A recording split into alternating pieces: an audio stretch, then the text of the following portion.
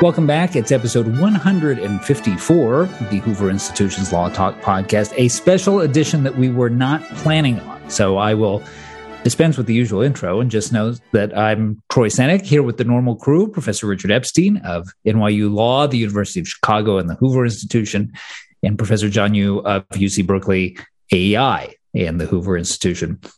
And fellas, in the over a decade that we've been doing this show, I think there have only been maybe two other occasions where we've dropped everything to throw a show together. Best I can recall, those were the Supreme Court ruling on Obamacare and the death of Justice Scalia. But we've got a story on our hands, basically unlike anything we've ever seen.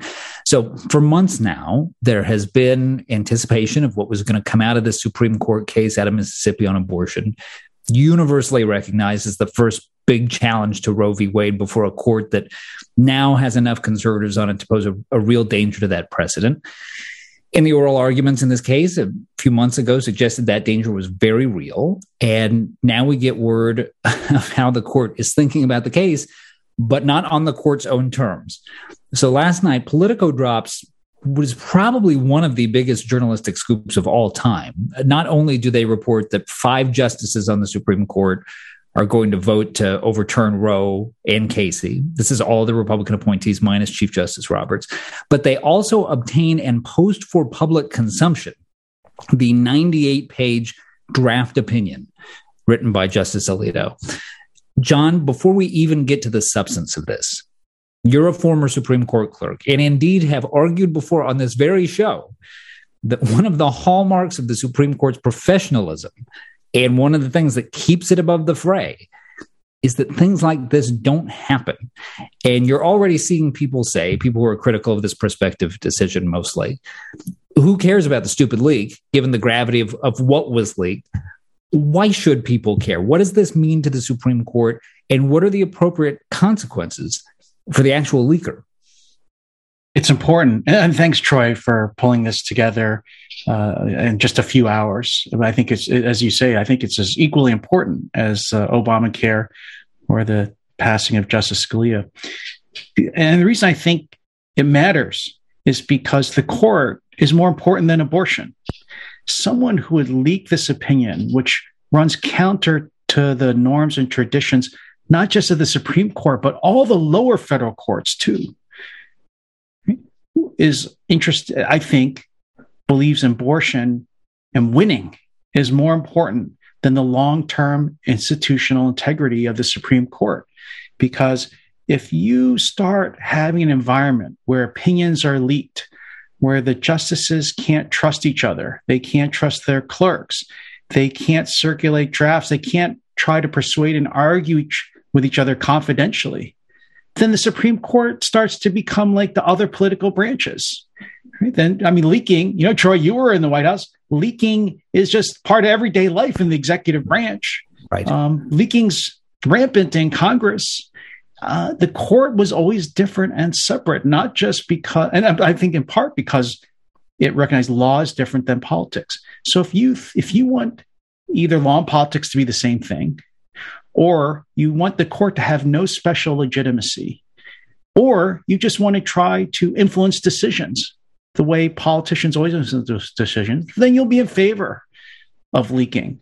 And let me also just say how extraordinary it is. And this is, as far as I know, this is the first time that an actual draft opinion was given to the press. I think there's one other case where an opinion by mistake somehow got released by the court by mistake, but nothing like anything of this importance. Like, think about the opinions in the past, the Pentagon Papers, the Watergate tapes, this Obamacare, Brown versus Board. And then the cases have billions and billions of dollars of consequences in the financial markets and our economy. None of those have ever leaked before. So this is really a direct, I think, a real frontal attack by whoever did it on the court as an independent institution in our constitutional system. Richard, I don't want to get into the pure conjecture about where the leak came from, because as of this taping, it seems to be mostly guesswork, and we don't even have enough information to be able to distinguish what's an educated guess and what isn't. But it is, I think, kind of salient that everyone thinks everyone else has an incentive to leak this. You've heard theories that this is coming from the left, that they want to show the conservatives how severe the public backlash will be and scare one of them out of this opinion. You've heard theories that it comes from the right, that now with the draft text out there, the public is essentially going to be able to track changes on whatever comes out. So they're trying to keep Alito from watering any of this down. So in a way, whoever did this has now laid the predicate for this opinion to have a little bit of a legitimacy crisis with everyone. What do you think this means for the ultimate decision? I think it means very little. I mean, I think the Chief Justice has already said that, notwithstanding the fact that we have this enormous hiccup, there's nothing that we can do as a court in order to alter our internal processes, which will get rid of this situation. The cat is out of the bag. What he's done is he's ordered an internal investigation. My view is it had to be an inside job. If I had to guess, I would think that the left has more to gain from this than the right in an effort to discredit. I think that will fail. I've read most, but not all of this opinion. It is 98 pages, but it is written like a law review article in a tome. There's not the slightest effort in this opinion to sort of hype the way in which the situation works. If I have to give you one ironic element of this case, you know what it is. There's an extensive Roman law background on this subject, but what happens is that the opinion only starts with the common law rules. It's interestingly enough, if you sort of go through the word list and put the word conception in, which is a strong view as to when it is that life begins, that word does not appear in this opinion. It's quite clear that what's going on here is there's an effort to essentially get rid of the restrictions that are associated with the trimester system originally created with respect to Roe v. Wade. Okay, you get rid of that, but they don't want to sort of go back to, conception begins at life. And so they stay away from that issue. And there's a reason for that. This opinion is a straight federalism opinion. This is something which ought to be left to the democratic processes. If you start talking about when conception begins, when life begins, and all the rest of that stuff, then it becomes a question about the life of the fetus. If you took a very strong view that that is a human being or a human being incoming, which was some of the positions, certainly the Roman position in many of these cases, then you'd have to face the question as to whether you could prohibit the states from doing something on the grounds that the life that's lost was lost without due process of law. And they didn't want to get into this debate. So what they did is they made it into a federalism decision. And I think if you actually try to find something in this which would be regarded as inflammatory, I think Justice Alito, who wrote this thing, went out of his way to make sure that that is not going to be there. So leaking this opinion, I do not think will generate any kind of outrage. I think it will be that there's a calm and reasonably patient way to give a ruling which is profound on the one hand, but limited on the other hand. I think the conservatives are happy to sort of rally around this because many of them had decided to move away from the individual rights to the federalism issue. That's certainly captured by what happens in the Wall Street Journal and similar kinds of conservative publications.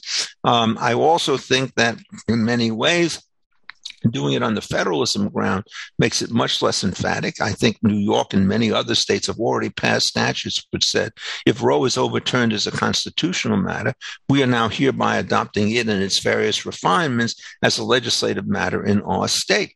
And so if you have the political process lined up in advance to sanctify a return to the Roe v. Wade position, the question is, do you want to fight a hopeless constitutional rearguard battle, or do you want to try to get your favorite legislator in your particular state to go along with the many states that have put this in this advantage? So I think, in effect, it was just a horrendous thing to do. If it's a justice, I think that justice would probably be forced off the Supreme Court. I think if it's a clerk, I think the clerk would be forced to resign. It was a clerk with the knowledge of the justice. You're getting into various states of mens rea. I hope we never have to get to that particular point. But I think that's going to happen is not that this will blow over. I think, if anything, it will prompt an earlier release of the opinions. This is now May 3rd. Generally, a case of this momentous importance is left to the last day of the term. It may be put forward.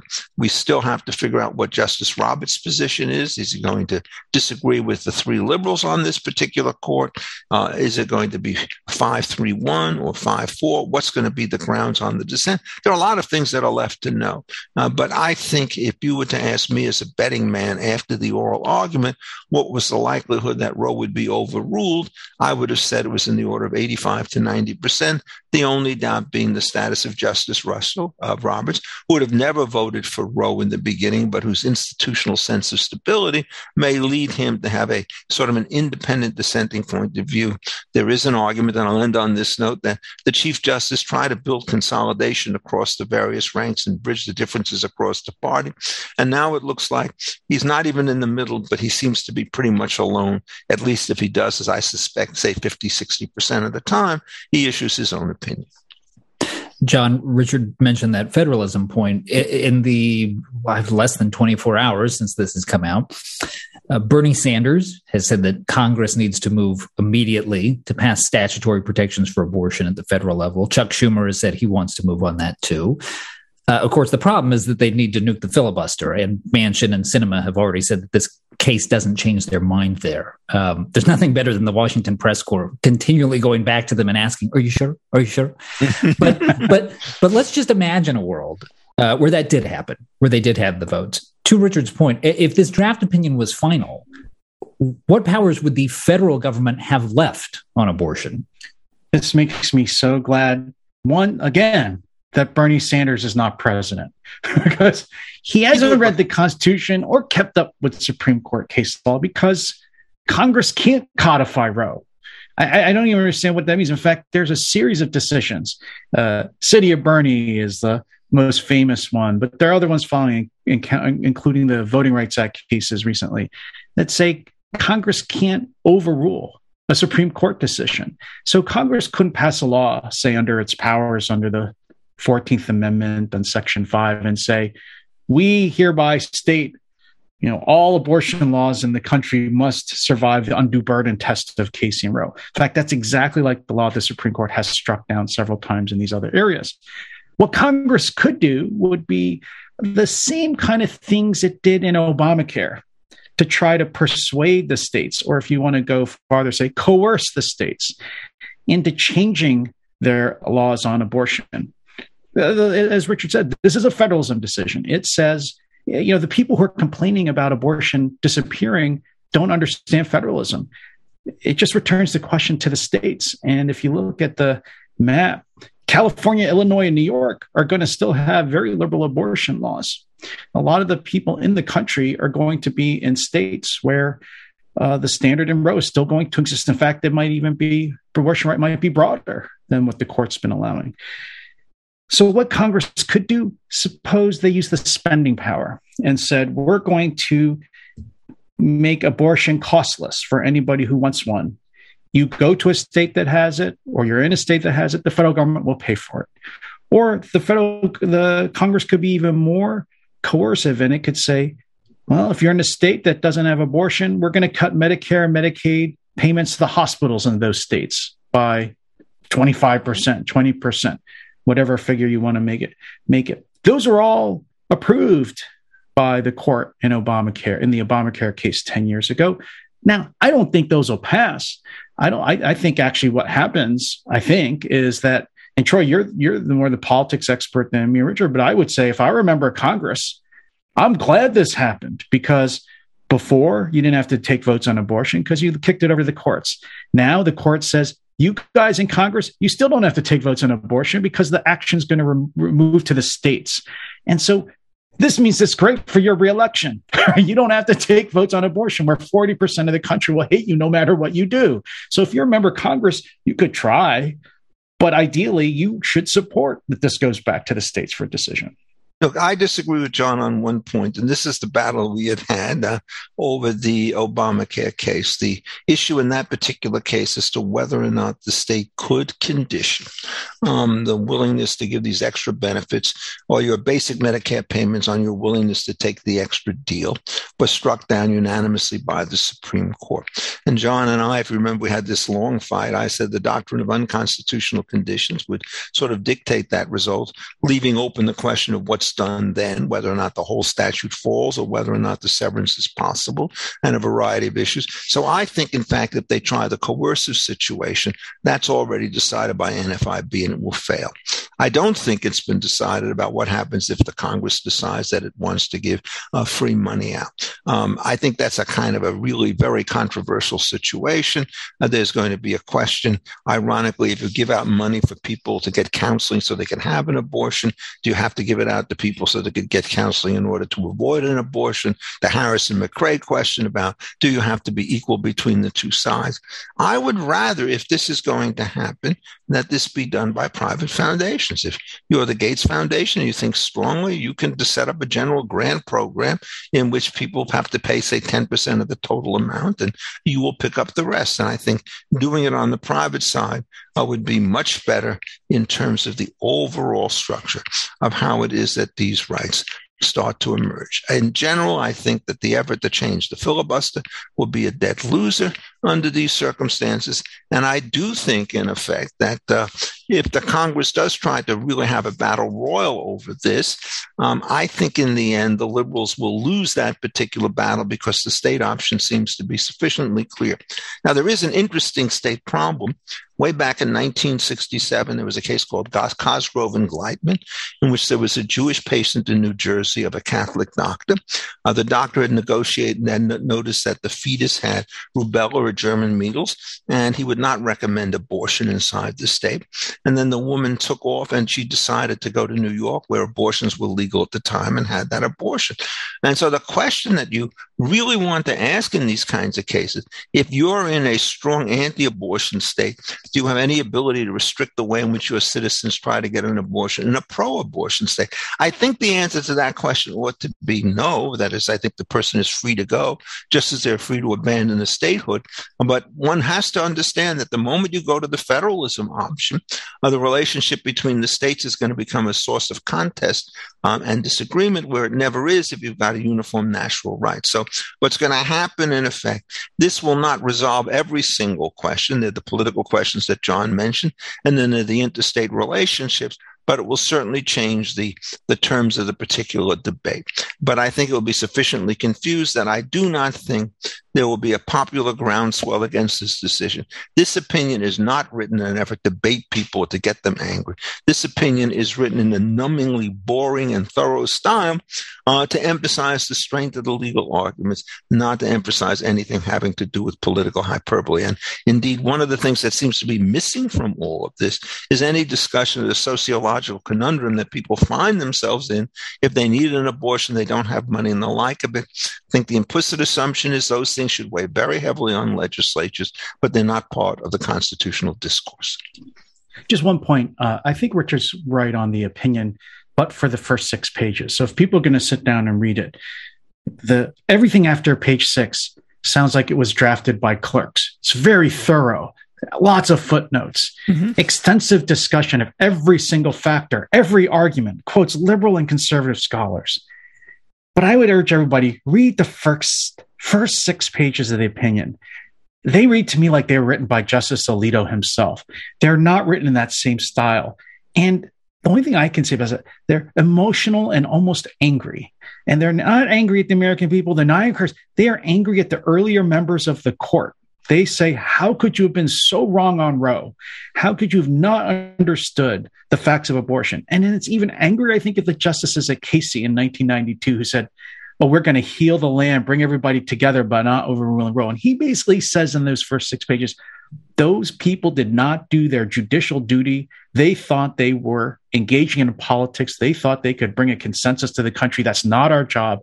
That I'm actually quite stunned by those first 6 pages. I think they give you real insight into the mind of Justice Alito. And then after that, you read what Richard's describing, a boring law review article with every factor, every argument.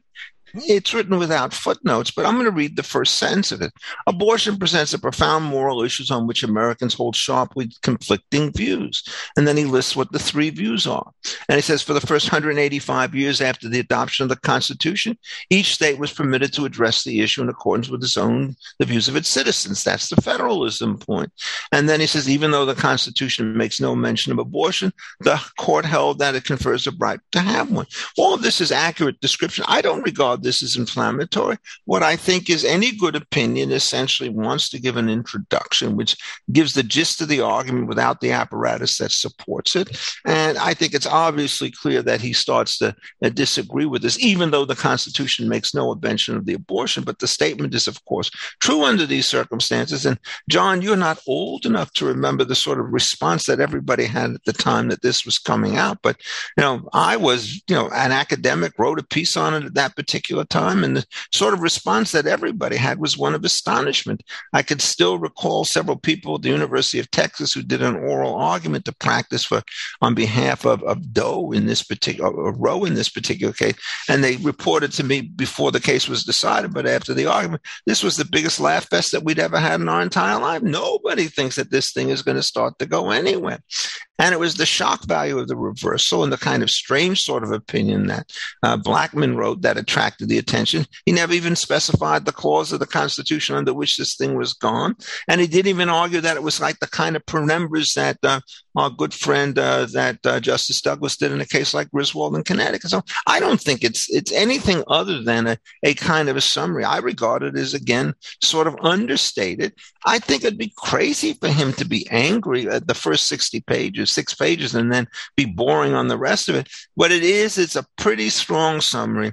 And the clear lesson that he's supposed to learn from this is that this thing is utterly unauthorized. There's nothing in the text that supports it, and there's nothing by way of necessary implication that starts to support it.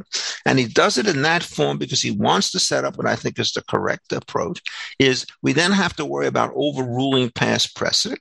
And his attitude is it's much easier to overrule a past precedent that is normatively ungrounded than it is one that seems to have good social sense. So it's not as though we're going to overrule Marbury and Madison and Martin against Hunter's lessee, the opinions that establish the federal power to declare federal statutes unconstitutional as well, or Martin against Hunter's lessee, which gives the Supreme Court the power to review state statutes. I think both of those opinions are wrong, but if you try to overturn them, it would be a suicidal effort. And so it is always the question when you're dealing with overturning, if you think this case has made its way into the settled jurisprudence of the United States and is largely unassailable in terms of the ability of people to believe in it, it's going to last. So constantly, Alito, when he gets to it, he says, is this part of the established long-term tradition that we have in the United States, the kind of right that everybody recognizes and understands? And he says, in light of the contention that we've had over the last 49 years, that can't possibly be the case. So I think, in effect, it's a pretty well-crafted opinion. And what's really going to be interesting about it is now that this thing is published, we still have the 2 or 3 or 4 opinions that are left to be written. And the dissenting justice is going to change the way in which they write their opinion, knowing that this opinion is already out there, taking essentially a pure federalism issue, trying to duck the moral questions that are obviously surrounding the abortion issue.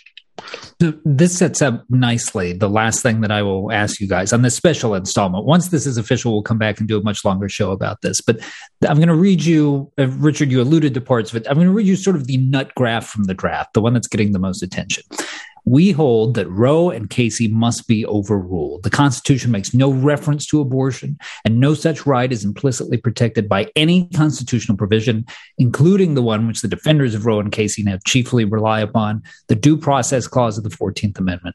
That provision has been held to guarantee some rights that are mentioned in the Constitution, but any such right must be, and here he's quoting from another case, deeply rooted in this nation's history and tradition and implicit in the concept of ordered liberty. John, Politico, where this originally appeared, they editorialized in their reporting about this passage. That form of analysis seems at odds with several of the court's recent decisions, including many of its rulings backing gay rights. And this is a fear you're already hearing being stoked, that this is the thin end of a wedge that could open up a lot of other areas of the law. How justified are those concerns? I mean, I could see that being a political concern, but that problem is not in this opinion. I think actually people are not reading the opinion closely. There's actually several pages in the opinion about why this is not overruling gay marriage, or another line of cases that I bet are more closer to Justice Alito's heart, cases where the court has said you have a due process right to raise the children the way you want, or to teach them the language that you want to teach them. The due process right that protects the rights of parents and the family.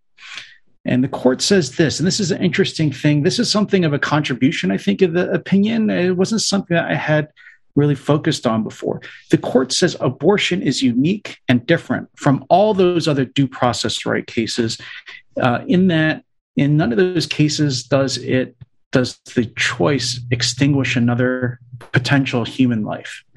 Right? So that gay marriage, right, according to Justice Alito, doesn't harm anybody else. Right? Raising your kids in a certain way doesn't harm anyone else outside the family. So I thought that was a very interesting part of the opinion. And in this part, I do agree with Richard. The opinion in this respect tries to be modest. It's not trying to overrule the privacy cases.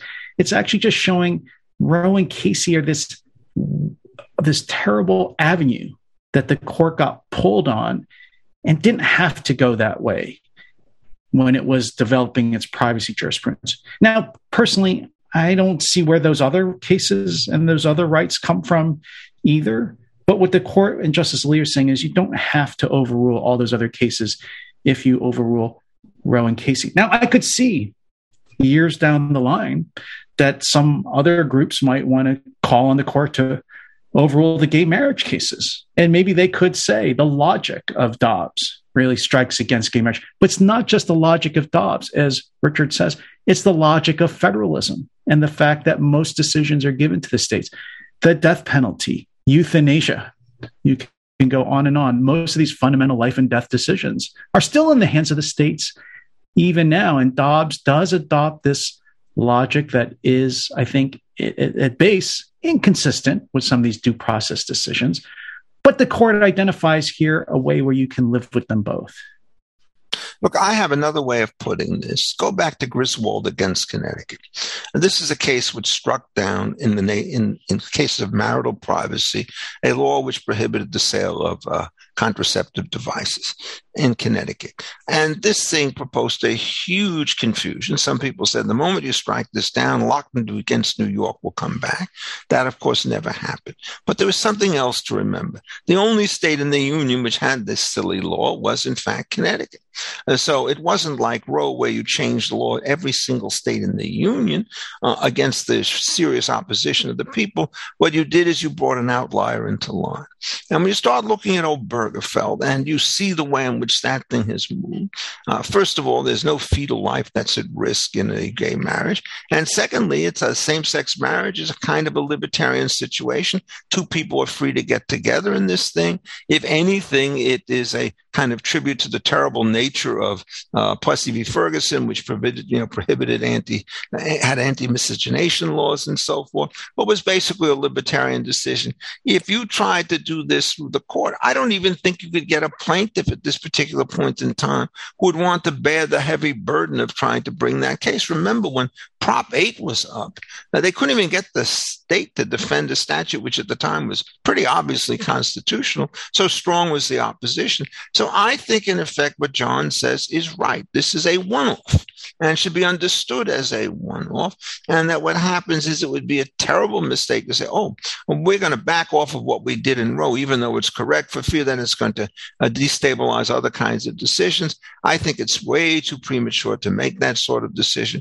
And I think the way in which the case law has broken to date is going to be symptomatic of the way in which it starts to go into the future. So I think there are other areas where they're likely to move. And one of the reasons I think why Alito, rather than Thomas, wrote this opinion, when it came to some of the labor statutes dealing with the segregation of expenses between political expenses and union expenses for public union, what happened is it was Alito who wrote the decision in the Quinn case that blew all this thing apart. than Janus that blew this whole thing apart. And so he is perhaps more willing to write the overruling opinions. I would be stunned if he would think that anything having to do with gay rights on this question or there. The Aryan gay rights, which will clearly give rise to an uproar, is if they start to tell religious institutions they must perform gay marriages. If they perform straight marriages, they must ordain gay clerics in one form or another. I think what happens is the individual autonomy arguments are very solid, but if there's any effort to try and coerce people in religious organizations to behave inconsistent with sort of gay principles or same-sex marriage principles, I think that would generate an uproar, and I don't believe that's going to happen ever. All right, fellas, more on this soon, I'm sure. Thanks for coming together on short notice. And thanks to all of our listeners. Remember, please rate and review this show. We'll be back with you soon. Until then, the Faculty Lounge is officially closed. This podcast is a production of the Hoover Institution, where we advance ideas that define a free society and improve the human condition. For more information about our work or to listen to more of our podcasts or watch our videos, please visit hoover.org.